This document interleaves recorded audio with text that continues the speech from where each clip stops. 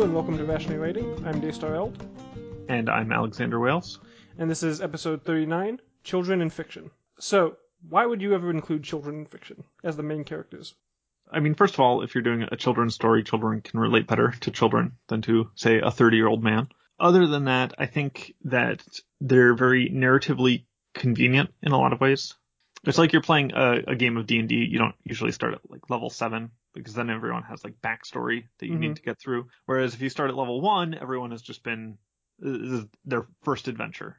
And so it's sort of the fish out of water type thing. It's the same reason that that's very common is because if you include a child, and we'll probably have to talk about like what age a child is, 15 through like 17 is very common as like a teenager, just because they're such a blank slate, or they can be, without like straining credulity, right? Mm-hmm. And can see everything with like a fresh eye and aren't really tied down with attachments at that point in their life. Yeah, as adults there's the expectation that a lot of things have already happened to them, whereas as kids there isn't that expectation. It's almost like a blank slate character that just has like the personality intact, but not a lot of the major life events that you expect to read about an adult character. Yeah, and for an adult character, there are these plot threads in the background, right? That just naturally must occur. And like if you have someone who is in their 40s or something and they've like never had a romantic relationship, you need to, I think by necessity, put some narrative weight on that. Or if you're not going to, you at least need to explain like why that is. I think you would take narrative focus to deal with those things if you wanted them to be a blank slate. And if you don't, then you sort of have these character arcs that have happened in the past. I think that's the other thing, is that you can do a character arc a lot easier with a child who has not necessarily learned all of the lessons you'd have expected an adult to learn. I think it's a lot less sympathetic in adults sometimes if you're in your late 20s and you're learning this lesson that most people learn when they're kids. People just find that really unbecoming. Whereas a child being selfish is much more understandable. Yeah, there are definitely certain flaws that not only children can get away with more, but I want to say more interesting to see how children deal with that flaw. Like I'm trying to think of an adult character whose flaws, where one of their flaws is selfishness. I can't really think of any. Jack Sparrow? Antiheroes, yes. Antiheroes can definitely be selfish, yeah.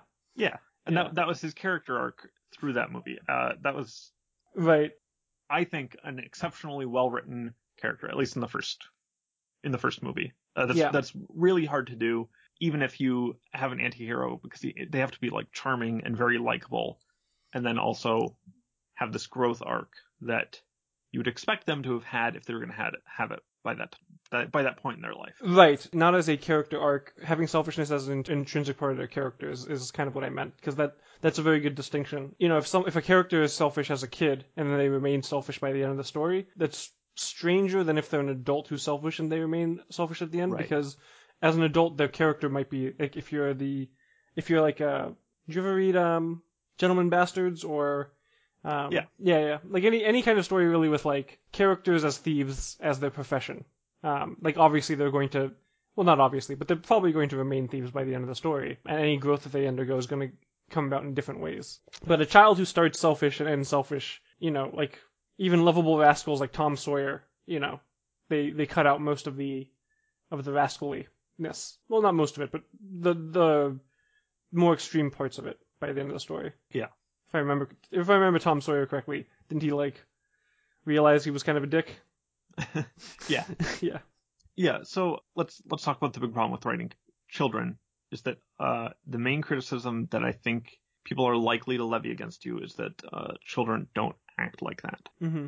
People have very specific opinions on how children do or do not act, and it's criticism that gets levied against Harry Potter and the Methods of Rationality a lot, which I don't really. There are in-story justifications for a lot of that, but it's kind of a delicate thing to talk about. But whenever people, you know, it's easier to write adult characters because they can talk to some extent how you talk or how people in your life talk to you.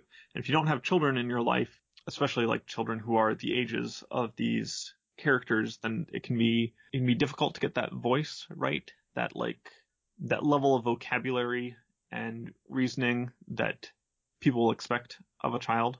I feel like a lot of times when people will criticize a story for having unrealistic children, they sometimes don't know what they're talking about. Yeah, I obviously, as someone who writes children in their main story, I get a lot of the, to what degree is this like you're basically just aging up these characters in your head, right?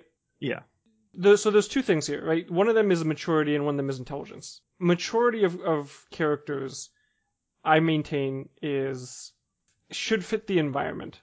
It doesn't even always fit the environment. Like there are ridiculously mature 11-year-olds that I've met and I've worked with in my job, and like they, I don't know their full life story, but sometimes there's no real reason for them to be as like mature as they are. But other times there is like very good reasons for them to be as somewhat old souls the way they are. Yeah. And this is one thing that I think a lot of people in modern times, modern Western society, especially, maybe doesn't realize about how people can like children are oftentimes as mature as their environment dictates. So when you're talking about children in different time periods and different like settings, I think it's much more. It should be much more believable for them to be essentially acting like young adults. But even in modern times, even in the Western world, most kids can tend to be a lot more mature than people who don't interact with them regularly would give them credit for. Yeah. Is that partly dependent on age? Like my son's 20 months old, Mm-hmm. and one of the interesting things about seeing him growing up is that my wife and I didn't have many interactions with babies or toddlers Mm-hmm. before this, and so he was not like an actual baby for very long, Right. right? Like far less time than I expected, and now he's like talking and he has these full sentences that aren't very good English. And that's one of the things that I think about is I don't actually know where the benchmarks are for Mm-hmm. like Dark Wizard of Dunkirk has, I think, Henry and Sophia at 5 years old, at 10 years old, and at 15 and then 16 years old. And I don't know that I didn't do terribly much Mm-hmm. research. I just, thought back to conversations I'd had with 5-year-olds. But I wonder if that's a thing where people overestimate at a certain point and then underestimate at a certain point, or if you just made a little graph of expected maturity to actual maturity over the lifetime of a child, whether that would be consistently off in one direction or whether that would change over the lifetime. Yeah, I mean, most parents seem to expect a lot more maturity from their teenagers than they might sometimes have. In the respect that, like, sometimes I have to remind parents they are, in many respects, young adults, but they also are still learning how to be adults. So they're still going to make certain mistakes that you would not expect another adult to make. And so, like, there's a zone where they expect more maturity than they actually have, but there's definitely also a zone where somewhere in the, I would say, like 10 to 14ish range, maybe like 9 to 14ish range, where a lot of parents I've interacted with about their kids have been like, not treating them as though they have the maturity that they really have. Yeah. So yeah, I think it does fluctuate. It probably fluctuates from person to person for sure. Probably fluctuates from society to society or just culture to culture. But yeah, this is one of those things about parenting from what I've learned about in family therapy is that like it's the interaction between parents and kids is an ongoing process of new expectations, adjusting to new expectations. And one of the many things that causes problems between parents and kids tends to be when like the parents don't update based on the new like quote unquote phase that the kids are in now. Yeah. And I think like people in general who don't interact with kids that often probably have that to a much wider extent, where they'll be reading about kids in middle school and saying like either they forgot what it was like. Well, they probably did forget really what they were like at that age, but what they remember of that age group might be very selective. Or if they have like younger siblings or neighbors or something with young people like people that age that they don't interact with extensively, but just once in a while, since they only see them in one context, they don't really see them in other contexts, and they kind of see that one context that they experience them with as like all that they see of them. Yeah. So like Orson Scott Card had had a foreword of Ender's Game once I read that was like he got letters from teachers who would say things like, your children are very precocious and great characters, but the one thing that you should be aware of is that they don't, they're far too dirty-mouthed or something like that. This was like in the 70s or whatever. And, as a teacher, I can tell you that children that young don't speak like that. And Orson said something along the lines of, maybe not around you they don't. Which is fairly true. Like, I've had parents who, like, as soon as they leave the room, their kids transform into a completely different person. Yeah. And this is something that, what interests me is that this is something that I think we're starting to see more of in movies and TV shows, at least. So, the whole, like, children being too mature thing or too intelligent for their age, I've never seen that criticism lobbed at Stranger Things. The film It just came out, and I haven't heard anyone say that about It. If anything, people praise the child actors in these are great, absolutely. But the writing does treat them as young adults, like they're very maturely written children, and also foul-mouthed, and also like intelligent and all that stuff. And like I've never heard anyone criticize the show or movie or Super 8, which was another thing that was inspired by the same kind of young kids on an adventure kind of story, but like more modern than E.T. or whatever would be, right? With like kids that would curse, kids that would think about sex, like kids, like all that stuff. And I've never heard anyone lob that criticism at them. Maybe because once they see it, it's different from reading it. I don't know. Yeah, well, and like it's actual child actors. Yeah. Which is kind of funny to me because it's like obviously those child actors are mature and intelligent enough to be acting convincingly in these like movies and shows. So but you're right. Seeing is believing in a lot of respects. So that probably helps a lot. It's like it helps sell it. Yeah. I never watched Doogie Howser, which is the only thing that really comes to mind is like a TV show, a movie about young geniuses or kid geniuses. I do remember thinking at some point that the only movies I'd really seen where kids that were young were given any kind of real like intelligence tended to be comedies. Yeah. Not serious movies. There aren't really any serious movies I can think of where the kids are essentially geniuses for like any age, let alone their age. So yeah, that might be why a lot of people find it hard to read H.P. Moore, for example, and be, yeah, and take it as like Ender's Game didn't even do a really good job of selling intelligence as a central theme of the movie. Yeah. Well, and it's one of those things where it's, intelligence in fiction is already a pretty hard thing to actually portray, rather than just saying, hey, this guy's a smart guy. Just trust us on it. Right. But not even, like, even that kind of, Yeah, they don't try it for that. Yeah. Unless it's, most children's movies are comedies. They're not dramas, obviously. Mm-hmm. And I would say that usually if you have, like, an actual child rather than a teenager, which I think is a little different, like, if they're being written for a child audience, a lot of it is sort of wish fulfillment. I think there are a lot of systemic reasons why that's the case, right? So, like in terms of in terms of what markets there are for that kind of media, sort of what those markets want from a book or movie. Yeah. I guess growing up I read a lot of books. There was an Encyclopedia Brown. He was like sort of classically a smart guy, but they always pair it with a certain level of immaturity. Not Encyclopedia Brown, but a lot of the other times they're like Doogie Howser was like that. Like super smart, but he was not. It was always the humor element was that he was not like emotionally mature, and there were a lot of like social or political things that he didn't know, like internal politics of this place that he was working. And a lot of the humor and the sort of character arcs of every episode came from that rather than it was basically a way to stick a child genius in a setting where they were not able to cope with a lot of the things, and a lot of the drama and the humor comes from that. Gotcha. I mean, he's smart and he's a doctor, but that's the show demonstrates that in a lot of the ways that medical dramas or medical comedies do, but it's sort of not the point of it, I guess. Well, it doesn't make sense as a flaw that a young character would have is lack of experience with organizational politics and like drama that comes from that and things like that.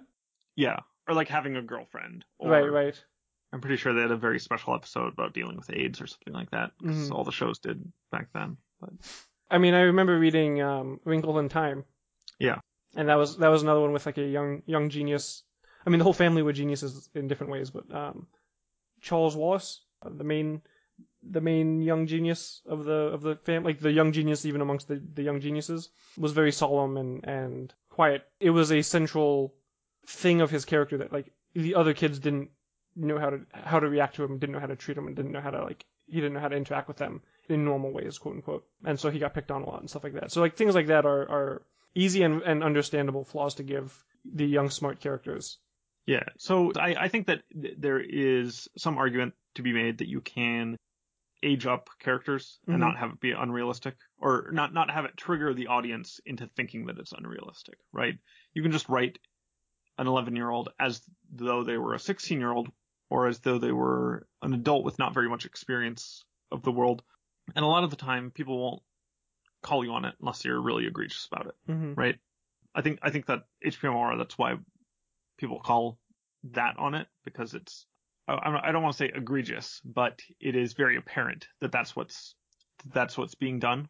In that if you aged Harry up to like 18 years old and then put him in the body of an 11-year-old and then had him not be smart or not talk about science or anything, I don't think anyone would say anything about that. It's purely subject matter and intelligence based, I guess. So yeah, we do need to distinguish between just writing a sort of within a standard deviation of normal child and writing someone who is several standard deviations above normal as far as maturity, knowledge, intelligence goes, because that's not quite equivalent to aging them up, right? Yeah. So in terms of how you would distinguish between, essentially what you're saying is like a child that is more mature than their age, like on the more mature spectrum, a part of the spectrum for their age, versus a child that was essentially written as a 15-year-old, but just written as like on text as an 11-year-old. Yeah. Yeah. I would say for me, one of the major distinguishers would be how interested is the 11-year-old in 11-year-old things, if that makes sense. So there's this thing that I have observed and tried to put in some aspect in Pokemon, but it's harder to because they're not from the same world as us. And so a lot of the same like cultural things wouldn't work. But like even a very mature 11-year-old still enjoys 11-year-old things, quote unquote. Whereas even a immature 15-year-old like wouldn't be caught dead doing certain things that they would identify, or that their friend group would identify as kid stuff. So what that might mean, I mean, it would differ in specifics from time period to time period. Like there was this period of time where when like Pokemon cards actually first came out and Pokemon like hit the US, there was a huge spike of kids of all ages enjoying Pokemon, and then like at some point when the kids who were in middle school when Pokemon came out hit high school, like Pokemon was identified as a younger kid stuff. Yeah. And then a lot of those same people would then, once they got out of high school, maybe, like start playing Pokemon again. Like for me, I mean, I just got bored of the games because they were really repetitive after a certain point. Like it's never something that really bothered me, but it's something that I notice in a lot of my clients that are in their mid to late teens, where the things that they enjoy don't tend to be the same kinds of things that their younger siblings would enjoy, or that my younger clients would enjoy, because they quote unquote have kind of moved past those things, if that makes sense, or they identify those things as younger people things. Yeah, I actually think that's where you'd run into a lot of trouble if you were a 19-year-old writing about 11-year-olds, and you just were like, well, 11-year-olds are basically like I am, right? I think that's one of the places where you'd run into a lot of problems, because there are just certain things that 11-year-olds really don't tend to be into unless they're, it's fine to have exceptional characters, but the problem is that you can't have too many of those, or if you do, you need to justify it somehow. Yep. So like having one 11-year-old who is into all the things that you are into as an 18-year-old, that might be acceptable. Maybe having all the 11-year-olds and kids in 11-year-old kids in the school also be like you and the other 18-year-olds, that probably you run into problems there. Right. So, in terms of concrete examples of this that might be somewhat evergreen or timeless, younger kids tend to be, even mature younger kids, tend to enjoy games of make-believe more. So, going out with their friends, running, jumping, climbing trees, pretending to be in the army, pretending to be, soldiers, or just in general games of imagination and pretend. Even mature younger kids tend to be more into those things, whereas older kids would not be as much into those kinds of things. And that's actually kind of a somewhat interesting boundary to draw, because if they're not into those kinds of things, what would they be into instead? Like in modern times, you can say they're into hanging out at the mall with their friends. You could say that they're into, listening to music, rebelling in the stereotypical ways of like drugs or sex or alcohol or whatever it is.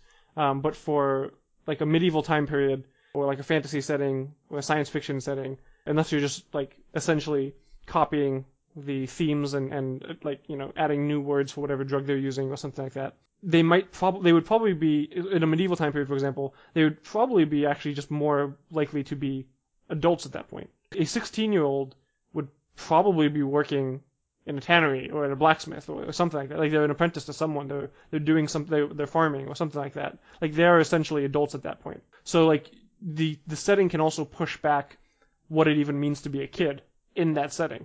Yeah, I kind of wonder in like Western culture how much of what people or children like is due to our grade divisions, which are, it's different depending on where in the West you are, but I think high school is that's a big chunk. That's like 4 years, but that's right. a very identifiable different chunk of expectations as opposed to middle school or elementary school. And I kind of wonder how those divisions originally came up, like who decided on those. Mm-hmm.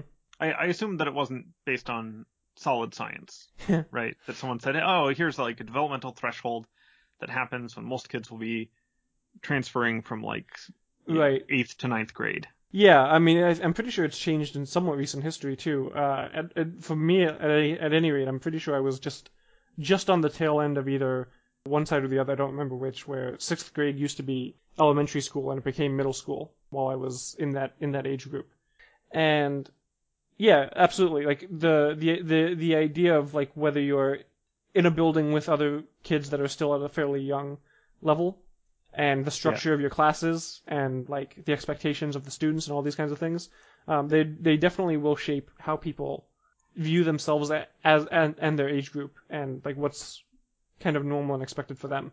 Yeah, you have a lot of leeway, I think, if you're designing your own world, or even to some extent if you're working within an established canon, just because of how different things are, right? Yes, like if you're absolutely. writing in modern America, then you need to be aware of the fact that most high schools will not have playgrounds on them. If you start writing with very little knowledge of the American school system and your sophomores are hanging out on the high school jungle gym, people will just be like, what? Like, it's fine to go there sort of ironically or late at night or something like that, but that's not, high schools won't have that jungle gym. Yeah.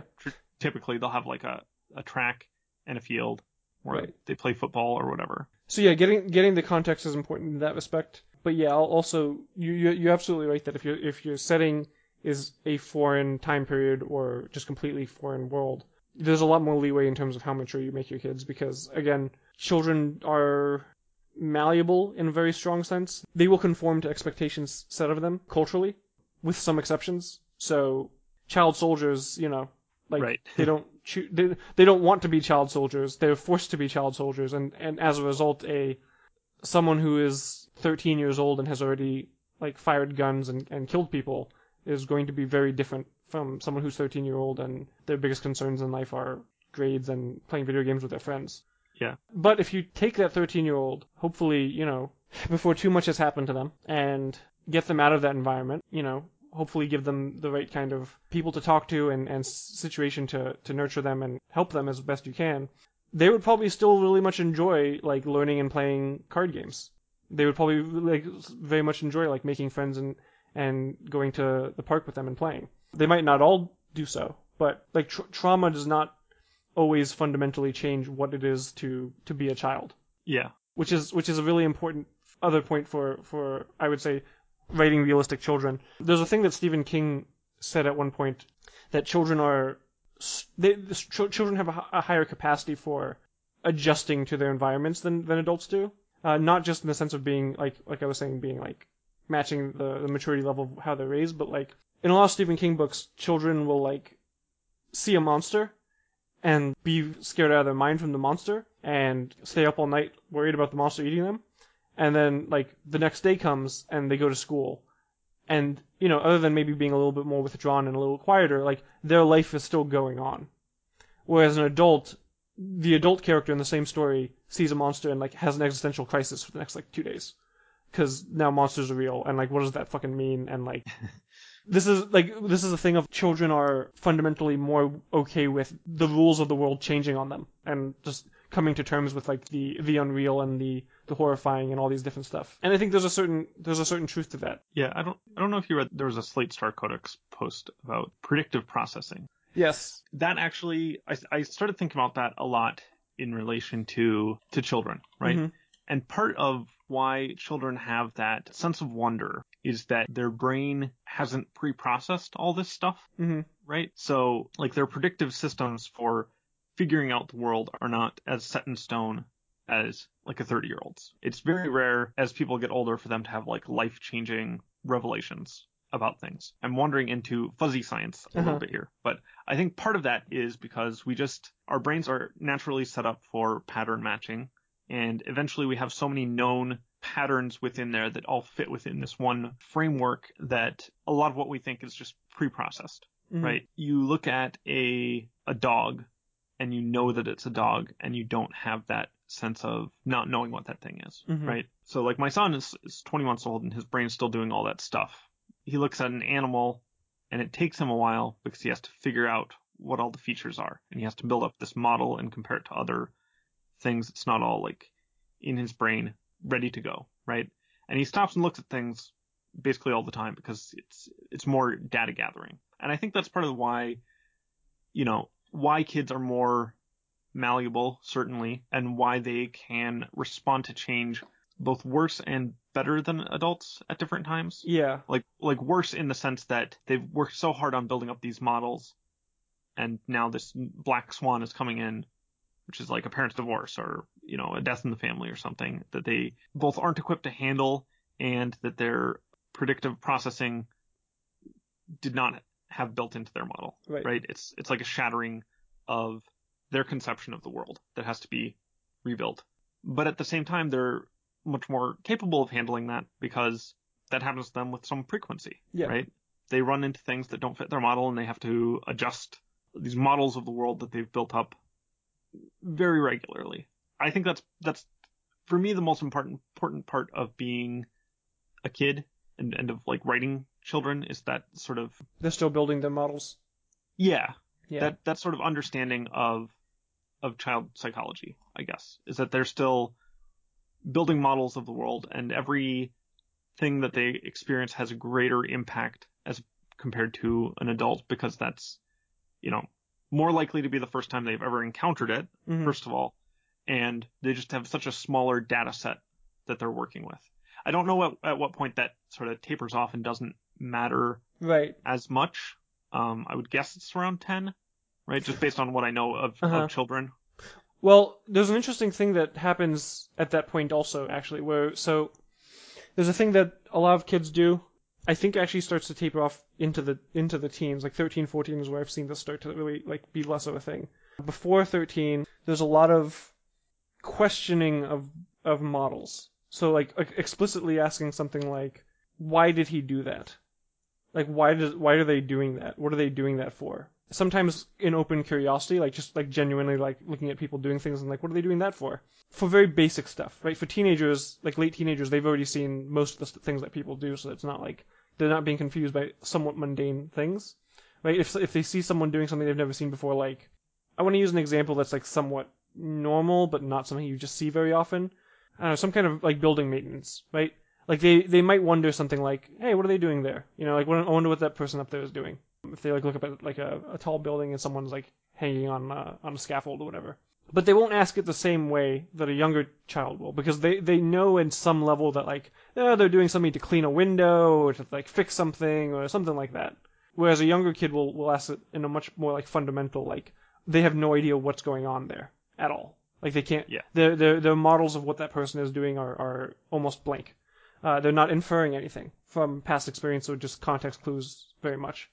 And so when you ask them questions like, what do you think they're doing? You get very different answers than you would from like a teenager. And this is also interesting in terms of like social cues. So something that a very bright and very mature 11-year-old recently mentioned was something that along the lines of, when they say they believe that their grandmother didn't like them. And one of the reasons they said that was because when they would say something nice to their grandmother would play it off and say, oh, that's not true, I'm not really like that, or something like that. And so they saw this as them basically rejecting their kindness or rejecting their compliment. They didn't understand the concept of humility, like, false or otherwise. They didn't expect the social expectation of being humble in that respect. They saw it as the person just like not wanting to be complimented by them. Even though they themselves, when this pointed out, like brought up in their own behavior, would recognize that like if someone compliments them, they might say thank you, or they might just say, oh, it's not really that good or something like that because they feel embarrassed by it. And so drawing that connection between how they behave and how other people behave is something that they didn't do intrinsically. So this idea of like not really fully understanding social models of other people is another thing that like you'll see a lot in younger kids. Yeah. Cognitive biases in general, Mm-hmm. especially the more social ones, I think kids, I was going to say suffer from, that's probably accurate. Yeah. Suffer from a lot more conformity. I think you see both more and less. I think kids go with the a lot more than adults do, especially in social situations. They'll do what the other kids are doing. I kind of wonder if like Ash's conformity test has been done with children to see like how much of that is ingrained respect towards authority. But in general, one of the reasons like child predators are dangerous is because children both are conditioned to and sort of don't have defenses against what I guess I would call model breaking, where someone's being duplicitous.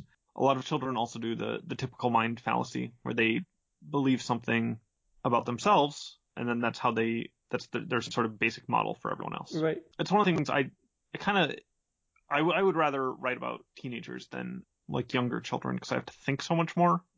If I'm not going to be, I don't want to say aging them up, because it's not that. If I'm not going to be taking some liberties, I guess I would be for Dark Wizard of Dunkirk. I think 5 years old.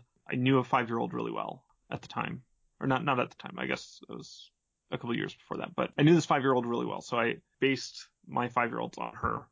And then 10-year-olds, it was sort of like children trying to figure out the world around them. And then at 15, it was sort of more figuring out who they wanted to be within that world. That was sort of what I tried to be thinking about as I was writing those sections. And I don't know, I will probably have to get more experience with kids before I figure out, or release that to a wider audience so they can tell me feedback, right? How poorly I did.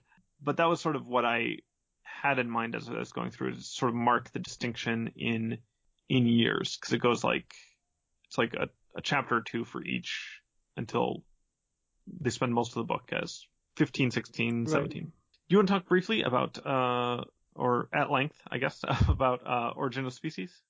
Sure. So the way I've been doing this is I described briefly in one of my frequently asked questions is the two rationalizations. That's not a good word to use for negative connotations.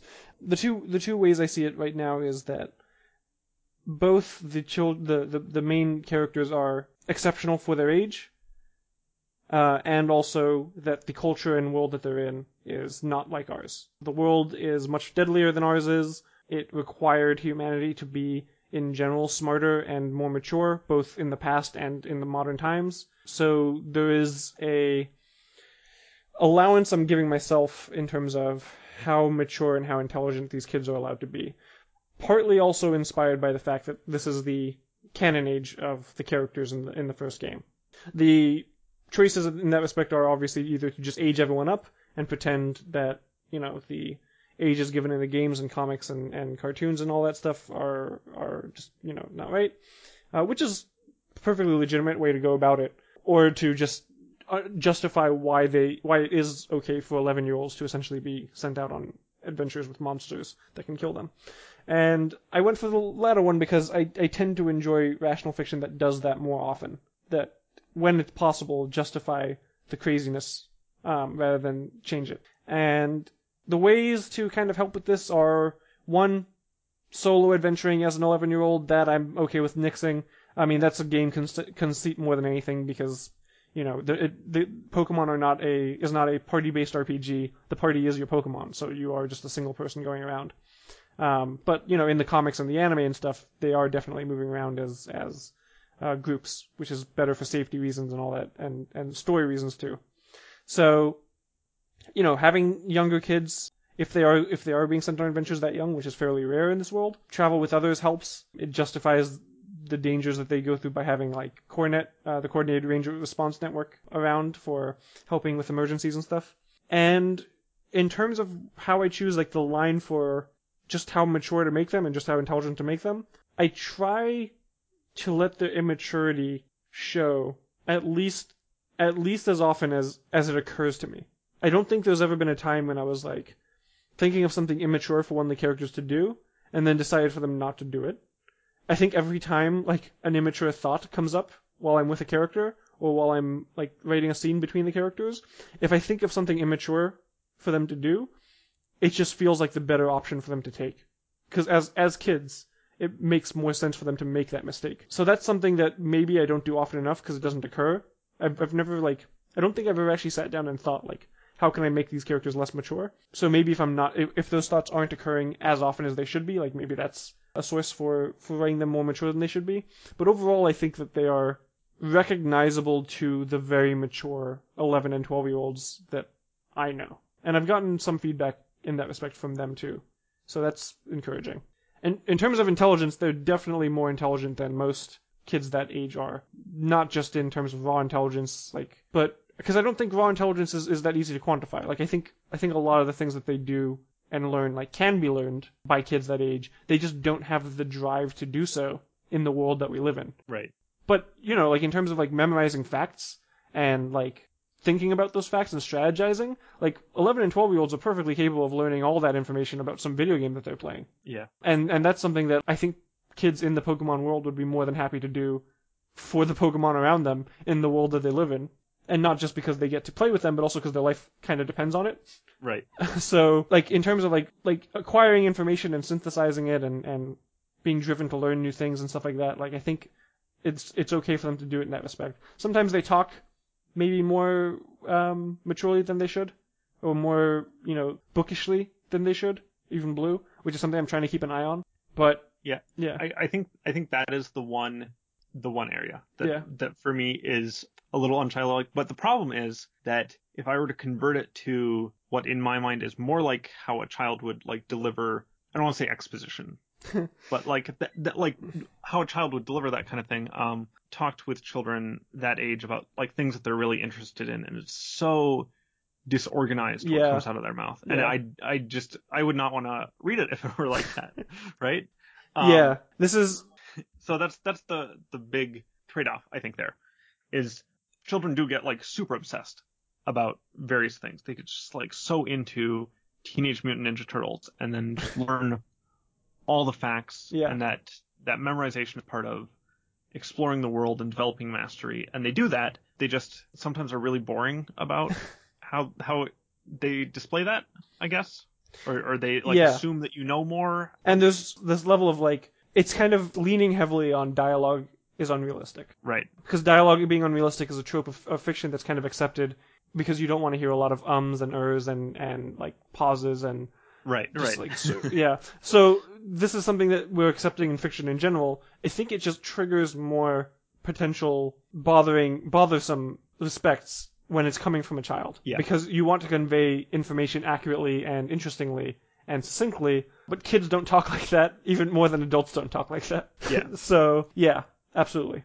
So that's something that I've been trying to keep an eye on for Origin of Species in so much as I can. I especially try to do so with the kids that are not the three main characters or Aiko. Yeah. Yeah. So this is something that I have gotten some feedback on in both directions, but I think more or less I'm happy with for now. Yeah. I think as far as the balance of having incomprehensible dialogue, I think you're on the right side of that.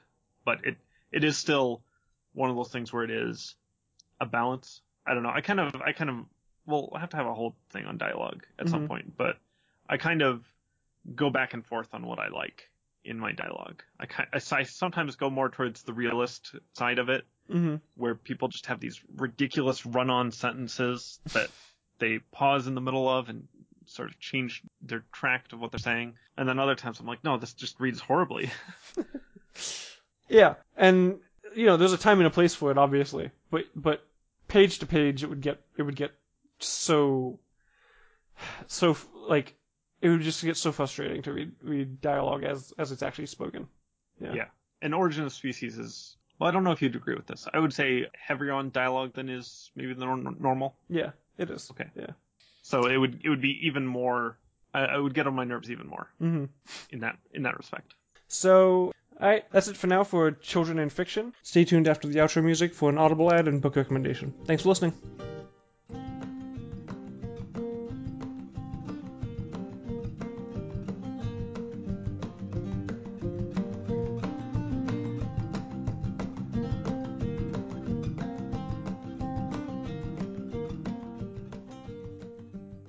Hey everyone, this week I'm recommending It by Stephen King.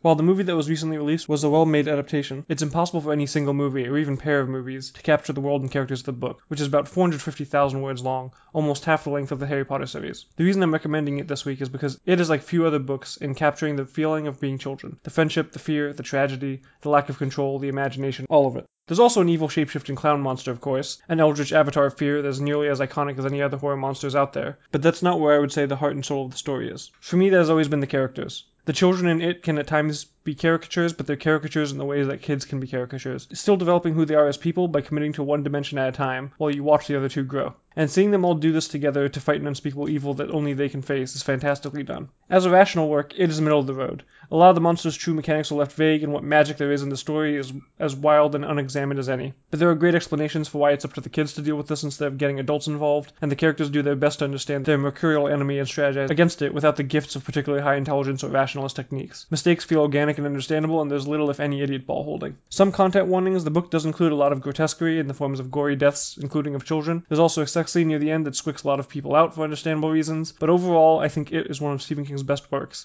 and the first piece of fiction I think of when I think of writing realistic children. The second, incidentally, is also a Stephen King novella called The Body, which was adapted into the movie Stand By Me. You can find both of them at audible.com. If you still don't have an Audible account, you can get a free audiobook by signing up through their referral page at audibletrial.com/rational. Thanks for listening.